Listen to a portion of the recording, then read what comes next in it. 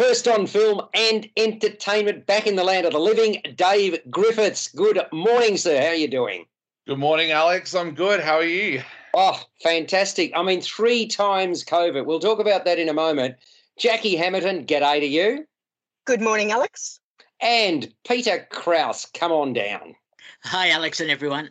Now, Dave, come on. I mean, enough already. How many times can one have a COVID? And you suffered again, didn't you? I did. And, just one of those things that I seem to be able to keep picking up. At least this time I did actually pick it up from an event and not a family member giving it to me. So that's a first. So, yeah. Oh, really? So both other times it's been family, huh? Yeah. So worse than the first time? Each time was different. The first time I remember I had it, I was hallucinating and having fevers all the time. The second time I had it, it just felt like a cold, but then I ended up with a lung infection. This time it was just, actually only had 2 days of coughing, and then it was just, all I wanted to do was sleep. I had no energy for about a week and a half. So, yeah, different every time. We're going to have to put 6 or 7 masks around you, Dave. That's probably about the only thing I can think of. Exactly, yeah. Oh, boy. But you're sounding pretty good. So, I mean, basically you were waylaid, you said, for a couple of days really badly, but it's taken more than a week, really, to recover, hasn't it?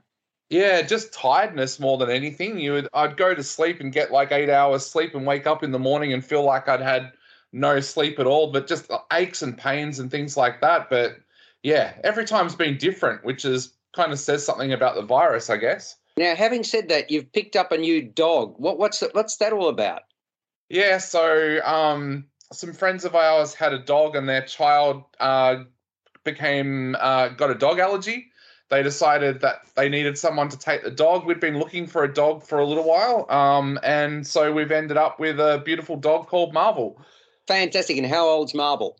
She's 2 years old, and she's Labrador cross blue heeler with a little bit of border collie thrown in there as well. Oh, my golly. Well, good luck. I hope that you and Lee derive a great deal of pleasure, as does Marvel, over the next ensuing, decade plus, hopefully. Decade, exactly. Maybe even.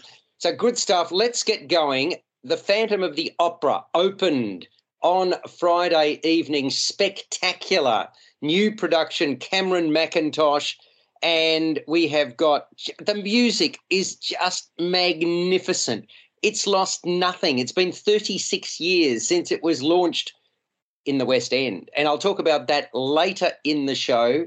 I'm also going to be seeing Titanic the musical, which is only on for another performance this evening, so be careful that you get along to see it. I saw it many, many years ago at Chapel Off Chapel, but this is a concert production with Anthony Warlow in the lead role. So fantastic entertainment in Melbourne. Get along to see Titanic the musical. You won't get another chance very quickly. Having said that, let's get going with a movie. In fact, it reminded me of The Family, which is, if you like, that was a cult that had been spoken about and written about. There were documentaries about it. It's a movie called Gloriavale. Now, Jackie, you've seen this one, haven't you? No, I haven't, Alex. Oh, it's not Gloriavale. Sorry. Well, it's not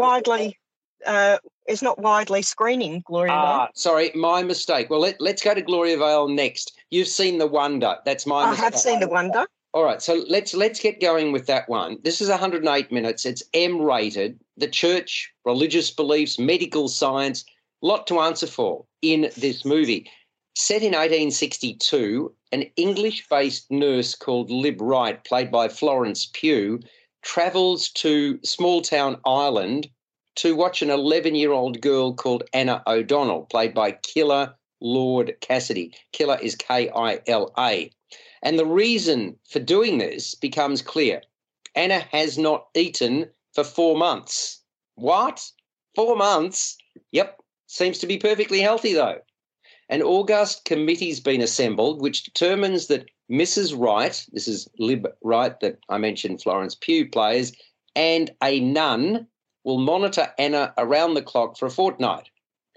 They are required to report their findings independent of each other after the 14 days. Inconceivable as it is, the church is obviously hoping that Anna is indeed a miracle child. When Mrs. Wright, who has attended to soldiers in war, starts her assignment, visitors and Anna's family are freely able to interact with this God-fearing child.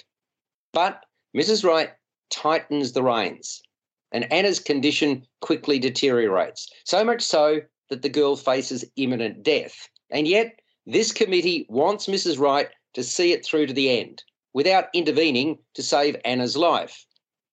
Meanwhile, a journalist from a London daily named William Byrne, played by Tom Burke, has been dispatched to get the real story. As it turns out, the reporter, Mrs. Wright, Anna and Anna's folks all have devastating backstories which form important parts of this narrative. The director and co-writer with Alice Birch is Sebastian Lelio, and he's created a grim drama from a book by Emma Donoghue. It's very much a patriarchal society in which power, politics and religion rule. Do they not, Jackie?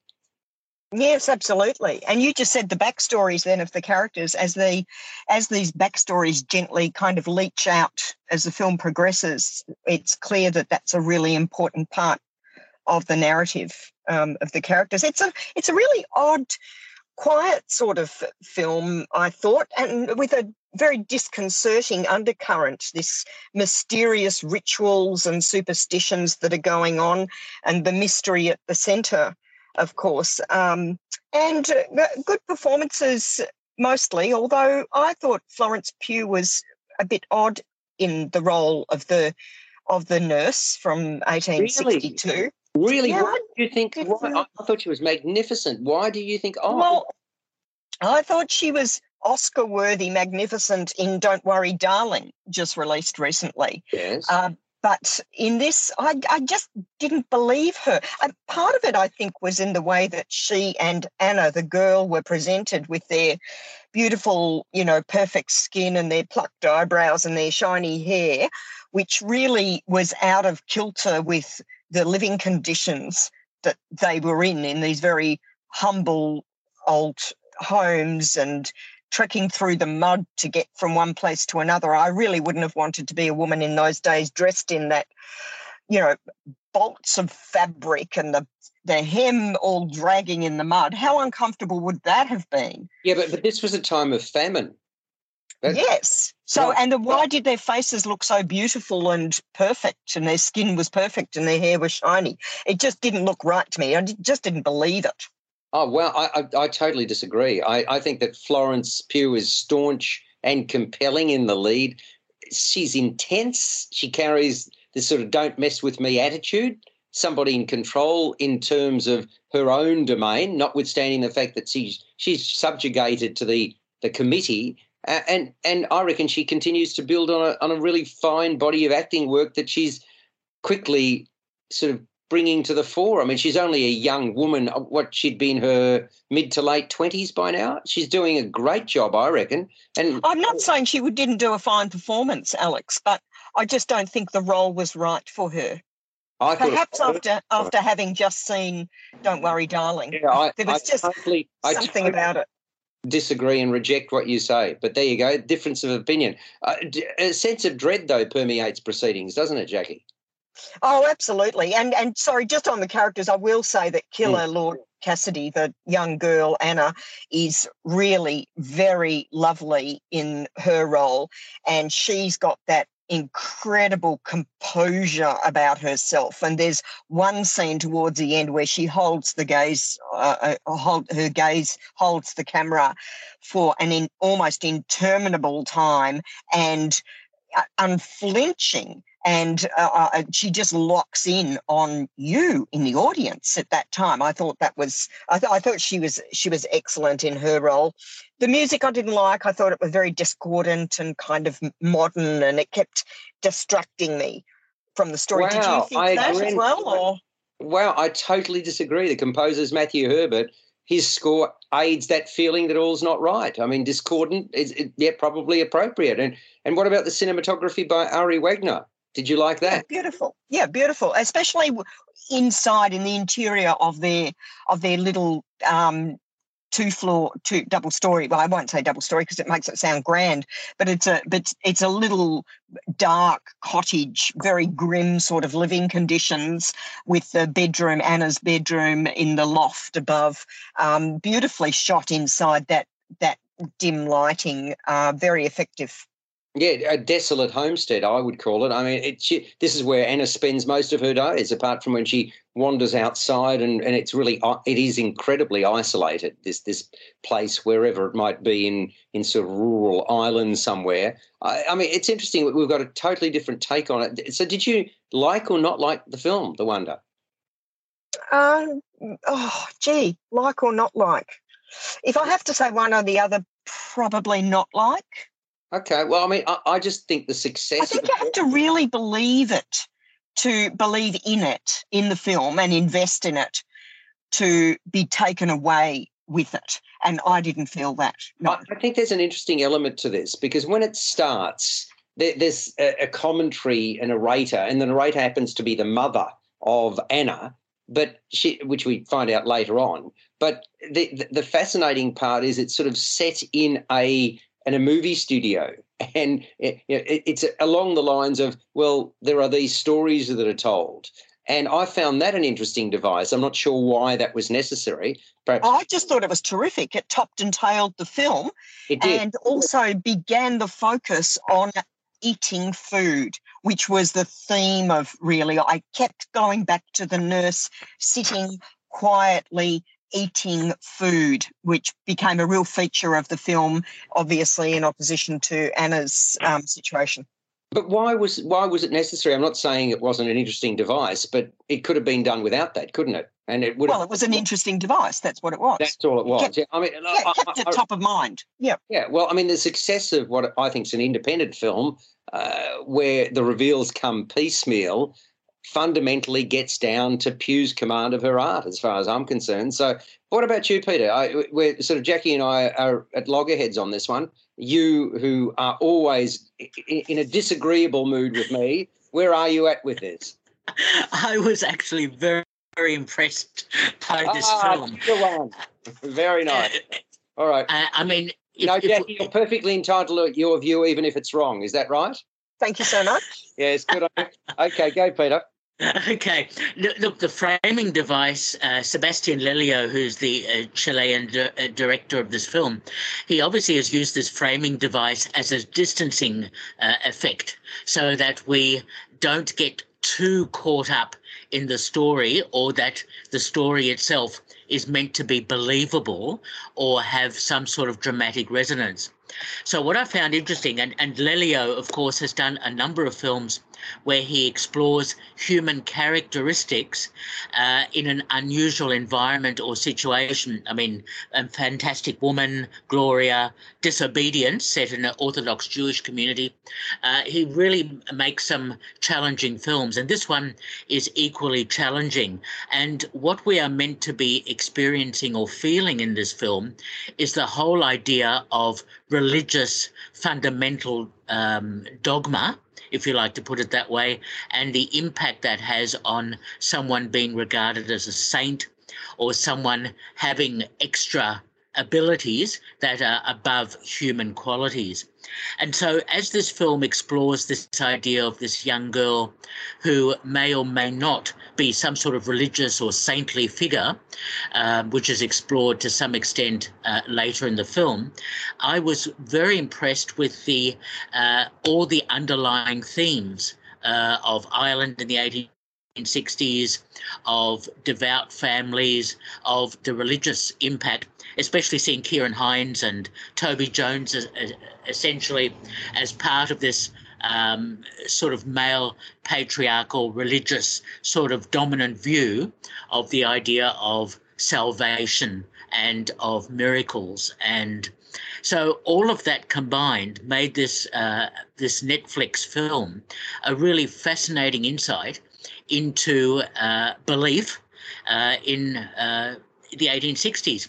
And yes, Alex, you've mentioned The Family, Rosie Jones's film about the cult in Victoria. And there is certainly that aspect of influence and power and control, and whether humans can, I suppose, go around that in some way.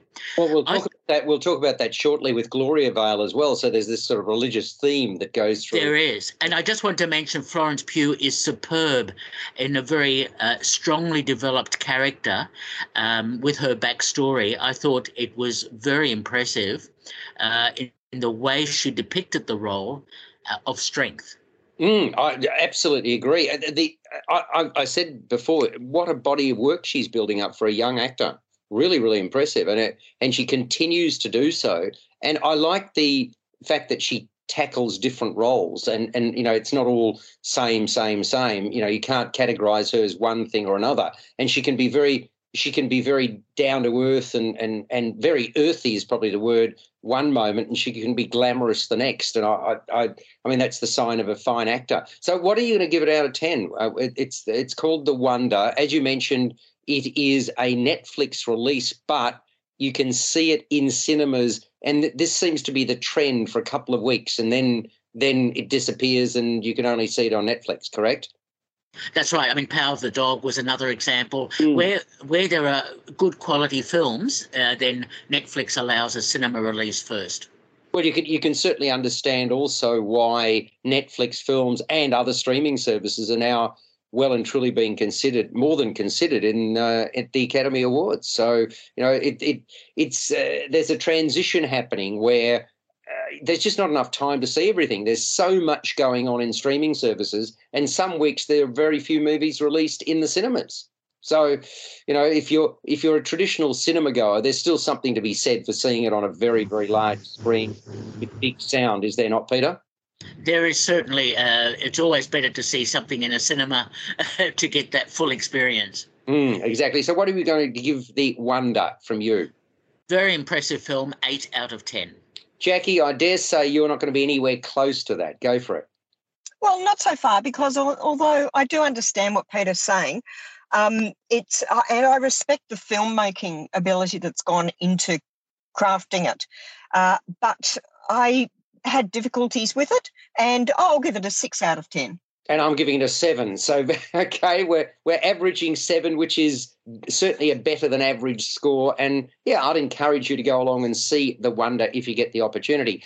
Can we, Jackie, I know that you've got various other things on. Can I just hold you for a few more minutes? I want to talk about The Phantom of the Opera.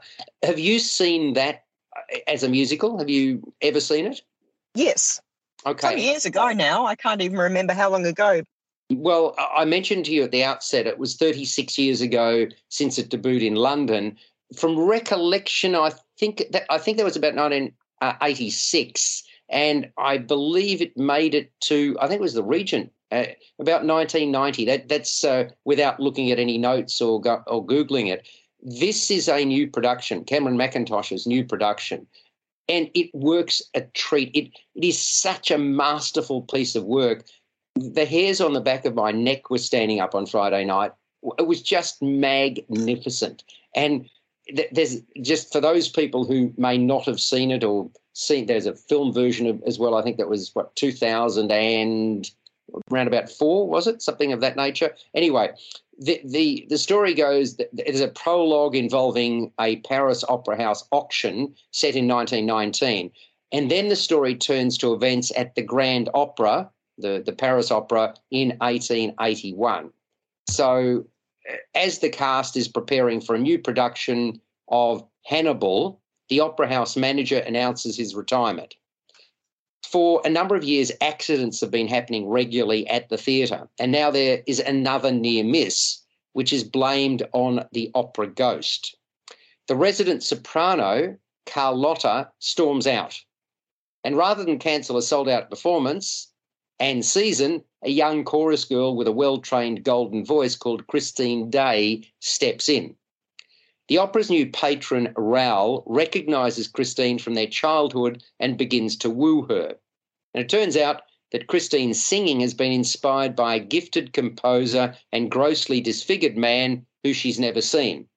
It's the Phantom of the Opera's jealousy that informs the rest of the narrative as he casts a large shadow over all future productions at the Opera House. So this phenomenal talent at State Theatre, at Arts Centre Melbourne, brings out the very, very best of Phantom. One thing I should say now, Jackie, as somebody who goes to the theatre reasonably regularly, I don't recall whether you've seen Harry Potter with all its magic. Have you? Yes. Okay. Now, were you impressed by that? I didn't love it. Oh, you didn't? Okay, I did. No, sorry, I didn't. No, that's fair. Dave, have you seen that or not? Have you seen Harry Potter? I have, yes, yep. Okay, so did that magic impress you? The magic did. The story I thought could have been a little bit better, but I loved the special effects and everything on stage, yes. All right, so do we agree that Harry Potter moved up the bar when it came to special effects wizardry? Yes? Oh, definitely, yeah. I sat in the front row the last time I went to see it, and I still couldn't pick how they did some of the Correct. things. Now, that is now entering and has entered the Phantom of the Opera. Some of the stuff is just amazing. And Nadine, my wife, and I turned to each other and said, what? Where did that come from? It's fabulous. It adds another element to what is already a magnificent show. And so please, if you have seen The Phantom, this is a new staging, a new production. The light and shade, I suppose, you've seen The Phantom as well, have you not, Dave? I have, yes, yeah. Yeah, the light and shade is even more manifest in this particular production.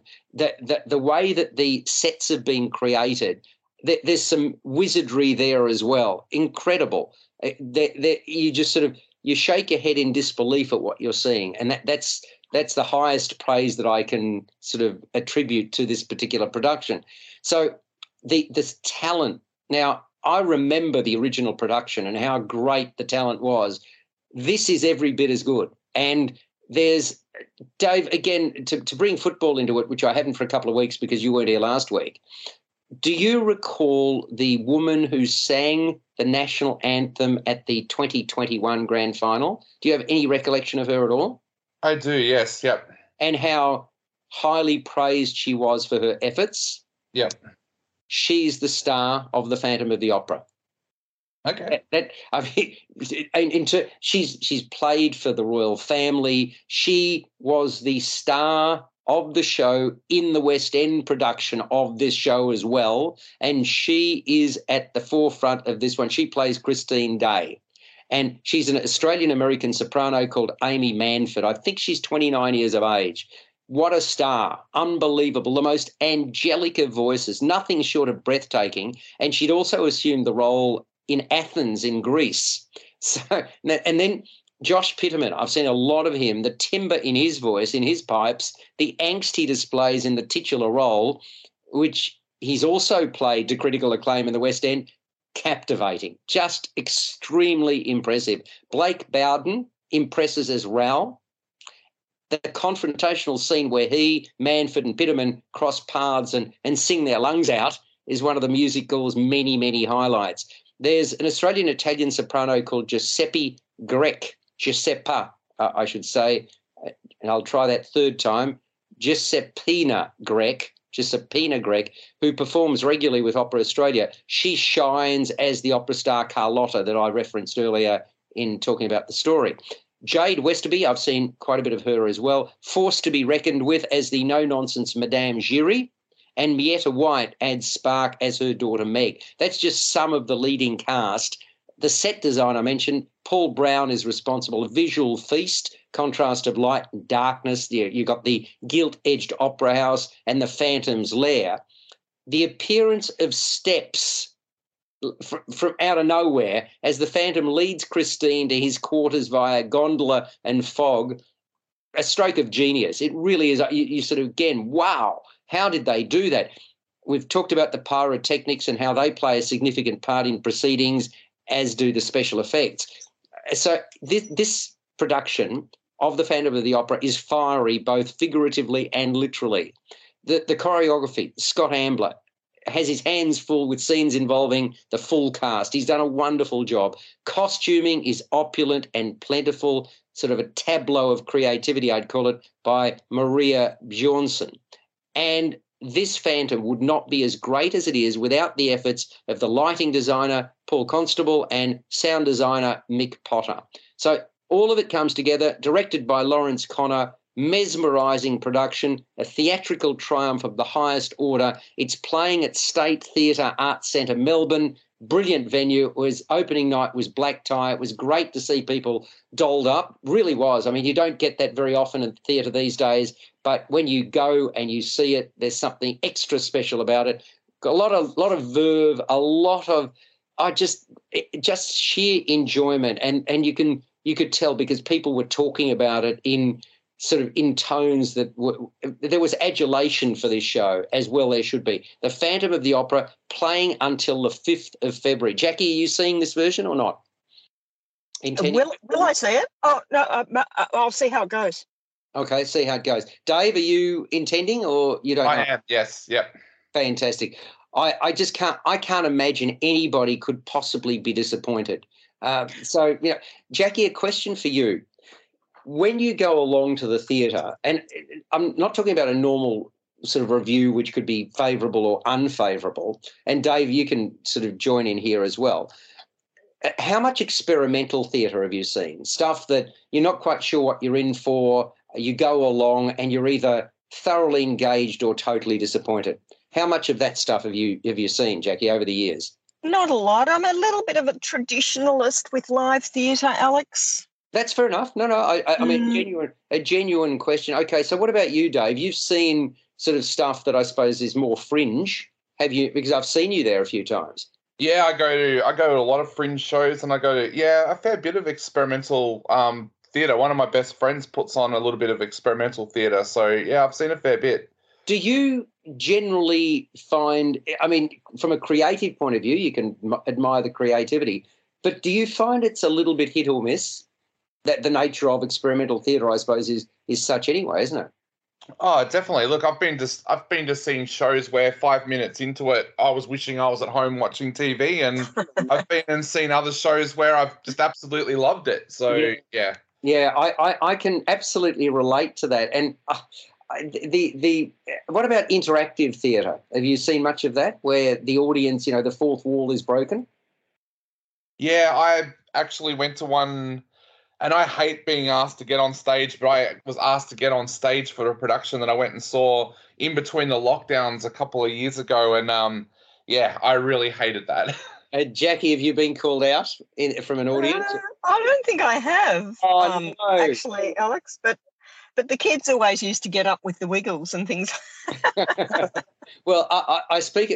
This happened to me the other night. I think it was Thursday night, and Nadine, my wife, was called to dance with a cast member in front of a few hundred people. Now, I can imagine that's reasonably terrifying for anybody. But this was interactive theatre that I'm talking about, and the name of the production, Day After Terrible Day at TheatreWorks, and I can say that while it's creative, I found it totally perplexing. And I was speaking to people afterwards who found it, this question mark like the Riddler was on their faces, Dave. So what happened? Upon arrival, the patrons were divided into groups, and we're led by a couple of, and there's only one way of putting this, Jackie, I'm not trying to insult anybody here, a couple of blonde bimbos to the double doors of what turns out to be an unfinished mansion. Now, when I say blonde bimbos, they were dressed in very vibrant pink. They had latex face masks on and blonde wigs, and the way they spoke was decidedly stupid. That's why I'm calling them blonde bimbos. I think that's the best description I can come up with. And once we were ushered inside, perched on a 10-rung ladder, how do I know that? Because I counted the rungs, at the back of the theatre, which was an oblong space, a large space, is this redhead dressed in white bemoaning what happened to her. So around the room, I counted 7 chandeliers. There's a clear cabinet on wheels containing dried flowers and a very, very, very long table which virtually stretches the length of the the long oblong part of this theatre, upon which sits a 5-tier white wedding cake. All right, I hope I'm building this picture. This said woman who is on this ladder utters expressions such as, "You said you'd call. You said you'd be here. A pledge, a declaration, your word." These utterances are repeated throughout the show. And it turns out that she and her husband-to-be were renovating their forever home and preparing to grow old together when he left her at the altar. Actually, to be more accurate, he disappeared the night before the wedding. The rest of this performance is a recollection of the good times and how she misses him, complete with projections, occasional music, and I've mentioned dance. Not a lot of it, but there is some of it. 4 masked performers, now dressed primarily in green and wearing the latex face masks that I alluded to earlier, relay the story such that it is. They play a game where they name his great qualities and they speak about their sexual exploits. When they speak together, whether it's 2 or more, they are difficult to understand. They make it clear that he failed to live up to his promise to be there to stick fat. He offered love, warmth, comfort, adoration, care, safety, and more. But all that evaporated long ago. Yet each day they hope in vain he'll show up on the doorstep. They wonder whether loving them was a burden, whether he actually loved them. They query where he is. Short of feeling justifiably aggrieved and sorry for themselves, I just was left disappointed that the narrative didn't go any further. So I've given you everything, now Jackie and Dave, and I think you're going to make more of it just by listening to this than I made by watching it. So it didn't evolve as I thought it should have. And as much did you wish you were home on the couch, Alex? I felt that at 70 minutes it was really, really stretched, and that's not good. And I did clock watch or watch, or however you put that. Look, as much as I would have liked it to, there was nothing that actually surprised me, Jackie, because it was established that the woman was left at the altar, right? And that's terrible. I'm not saying anything else, but okay, so then we get the angst for the next 70 minutes or 60 minutes or whatever it was.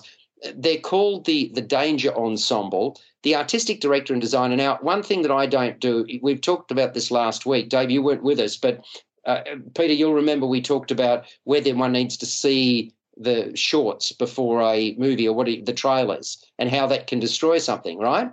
Yeah. Now, in a situation like this, I don't want to read about this play. I want to go along, and I think the play needs to stand up on its own. So it was only after I then read the program after I'd basically put down my thoughts, and then I learnt about it. And I think that's just wrong. I mean, when I say wrong, it's fine. A lot of people are going to be like that. My wife, I've mentioned before, she likes to look at if we go overseas in days gone by, she likes to see everything we're going to see before we see it. And I want the total opposite. I don't want to have seen anything. I want to see it for myself and let my eyes take it in for the first time. So anyway, with all of that, the artistic director and designer of the show, Stephen Mitchell-Wright, says the company's committed to exploring new territory, to creating theatrical experiments. And this is certainly that. He also says Day After Terrible Day is the first of a new suite of boutique works exploring our relationship with love, memory, and sex. Only by clicking onto the Theatre Works website, which is where this is showing, in St Kilda, after I exited, did I learn more about the production. And there it tells me that Day After Terrible Day is based on a true story.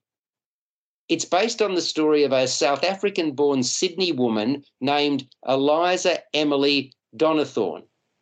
She was jilted on her wedding day and found 30 years later, still in her bridal gown, the wedding feast uneaten and decayed, turned to dust.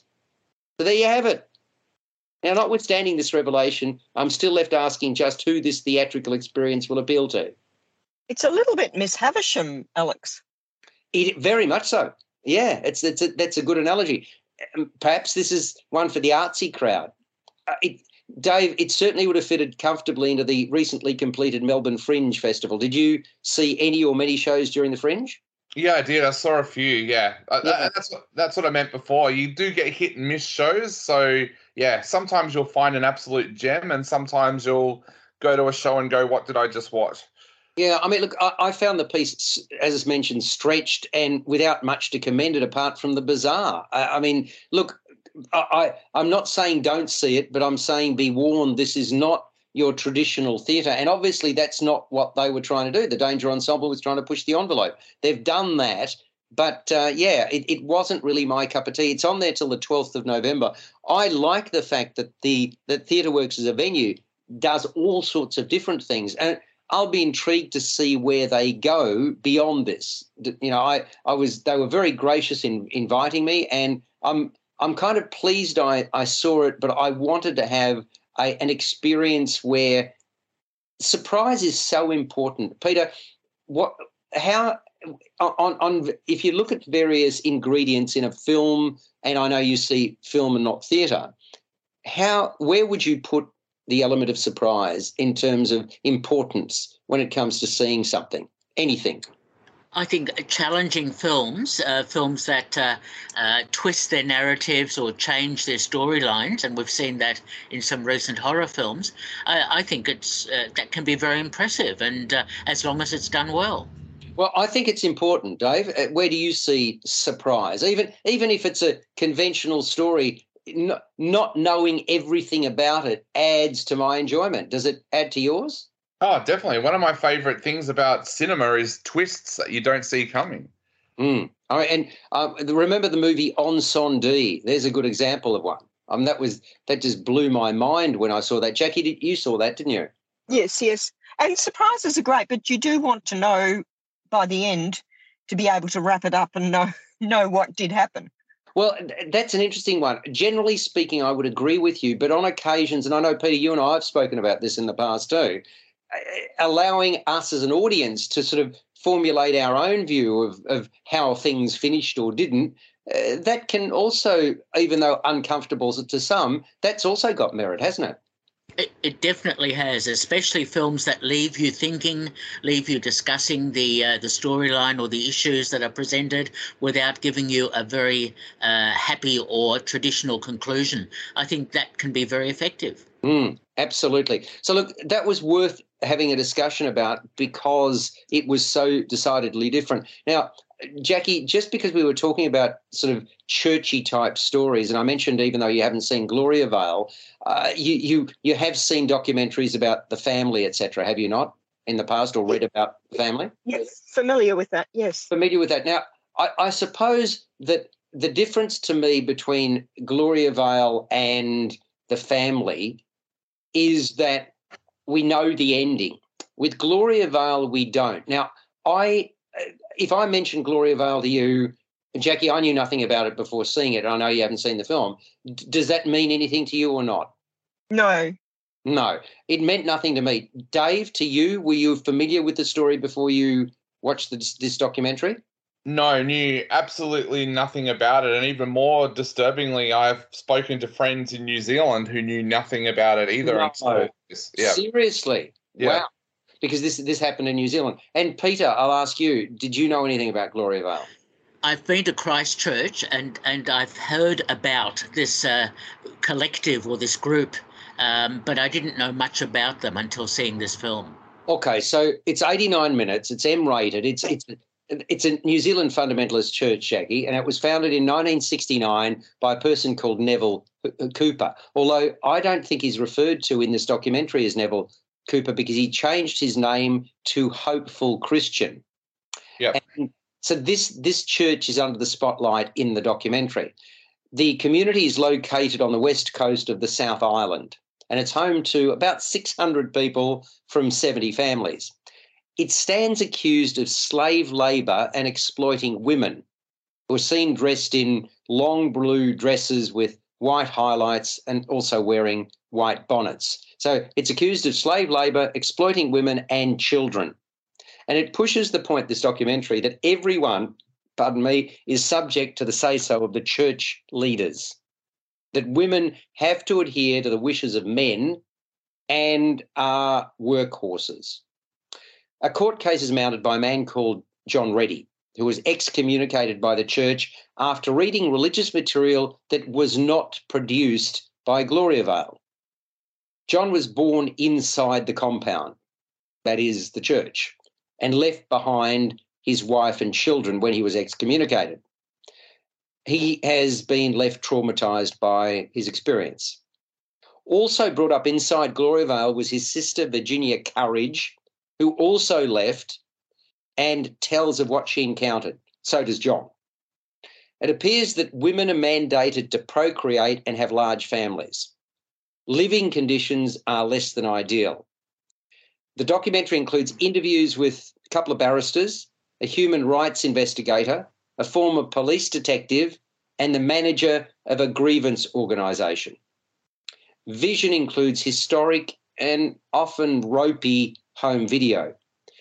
We learn that when someone joins Gloriavale, they give up their individual assets in favour of the Christian community. Gloriavale set up a charitable trust that's apparently worth, now get this, more than $60 million. I presume that's 60 million New Zealand, which is almost the same as Australia. It owns farms, cattle, runs 4,000 head of cattle, honey business. It's involved in oil well exploration. I mean, yeah, what this has to do with the church, I don't know, but it's a way of making money. Some members of the church, including its founder, have been found guilty of sexual offences. And later, we're introduced to John and Virginia's mother, who is still a member of the church and gave birth to 13 children and has 75 grandchildren. Some of her experiences are laid bare. So one court case leads to another, and as the documentary ends, legal action continues. That is Gloriavale. Now, does that interest you, Jackie, as somebody who hasn't seen it but knows about the family? Oh, very much. A documentary style is great watching. I'd love to see it. All right, so let's start with you, Dave, on this one. It's been co-written and co-directed, or written and co-directed by Noel Smythe. Is it Smythe or Smith? S-M-Y-T-H. I'm not sure about the pronunciation. Alongside Fergus Grady. And the pair last collaborated on another doco I saw called Camino Skies. So did this impress you or not, Gloriavale? It did. It's an awkward documentary. I had the chance to actually interview the two guys that put this documentary together, and to me, it's not as good as the other documentary that comes out this week, Firefront, which I thought was brilliant. But that is largely because they were hamstrung a lot with this documentary with legal stuff. But look, I take my hat off to them for doing this documentary because, as they said during the interview, not a lot of people have ever actually gone out and made a documentary about this, largely because the guys behind Gloriavale allegedly have the inkling to do some things to stop these things from happening. And these two guys were quite afraid when they were making this film about what would happen. But yeah, I take my hat off to them for getting this out there.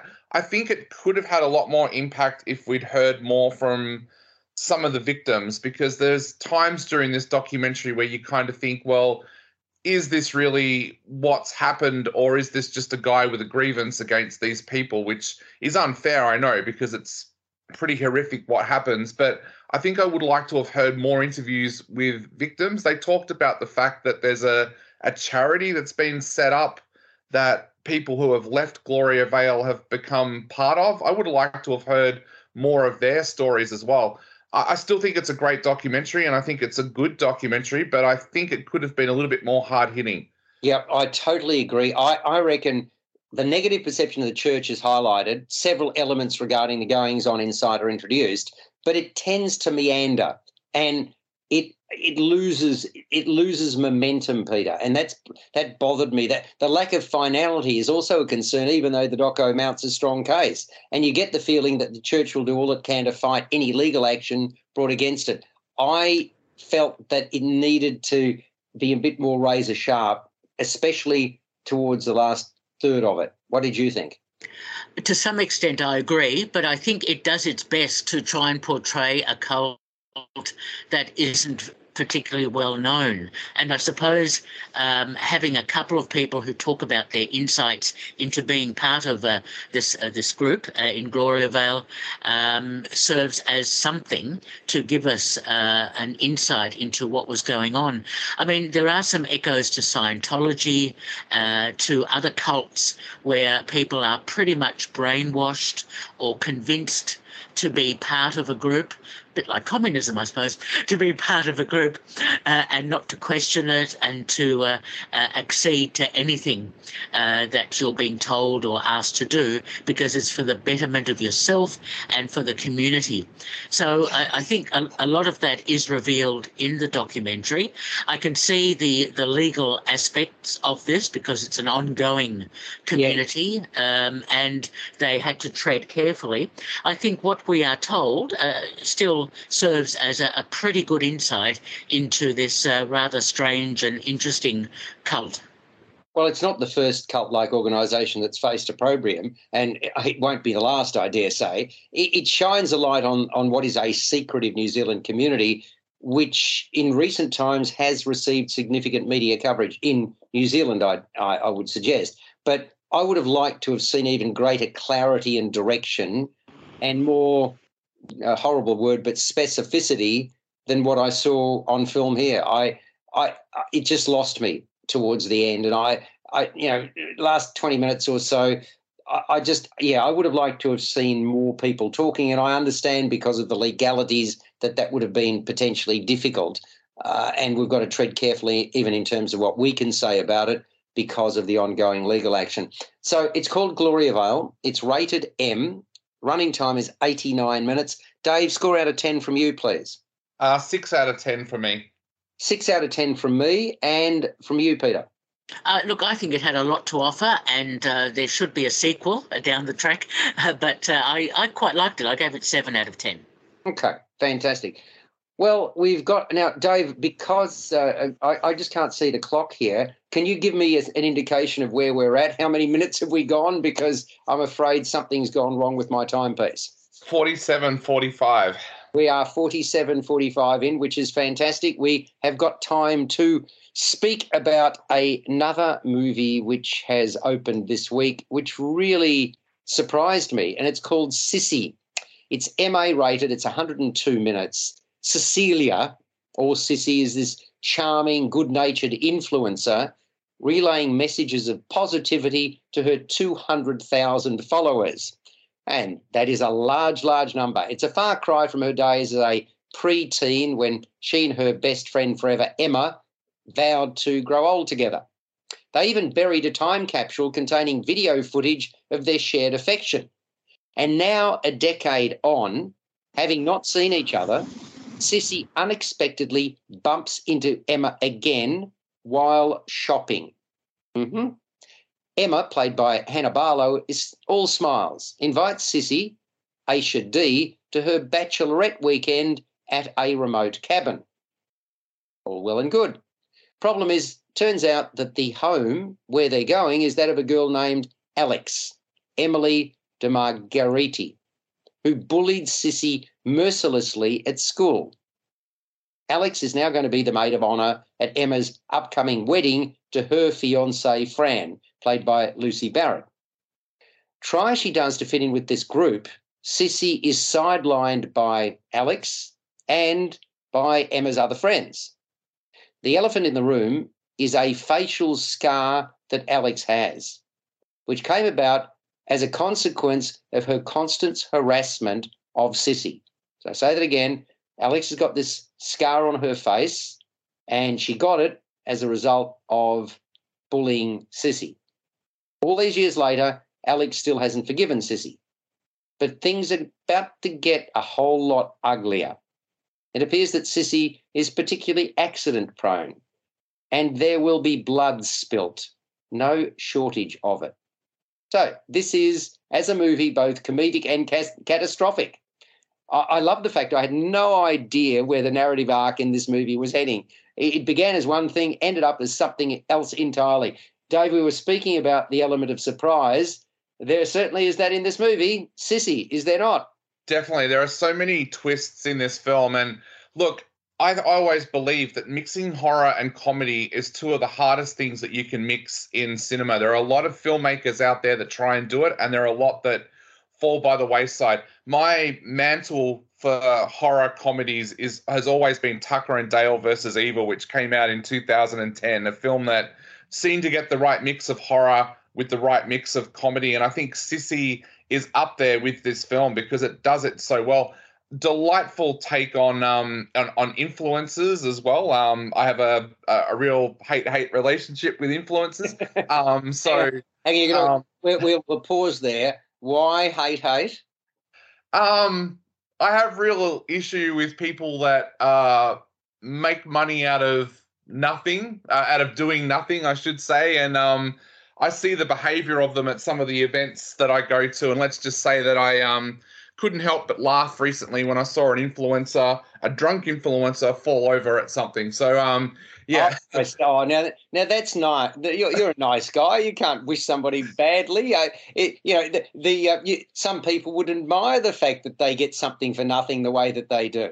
Oh, look, I only wished harm on her because she hogged a poster for her photos for 10 minutes while she posed in every imaginable way possible, while little kids were waiting to have their photo taken. So, yeah, that's why I laughed. But look... fair enough. I've got to say to you that I might have told this story before, but I'll at the risk of offending anybody by saying it again, I remember going to an event at Docklands many years ago now, probably 6 or 7, and it was quite a prestigious event. And at the table was a very nice young lady, and we were talking about what we did for a living, and she said, I'm an influencer. And my question at the time was, what, you can make a full-time living out of that?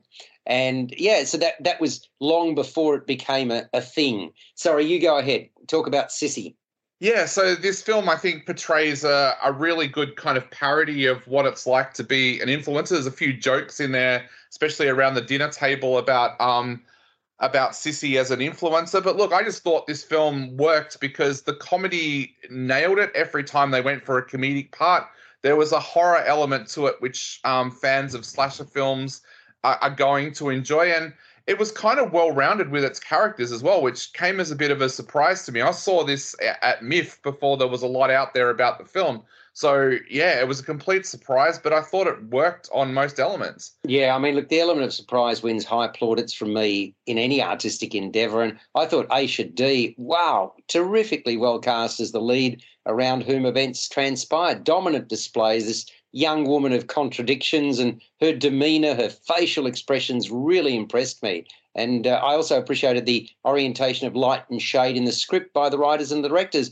Hannah Barlow, who's the one getting married, and Kane's scenes. They worked together on a movie called For Now. Peter, what about you and influencers? Do you like them?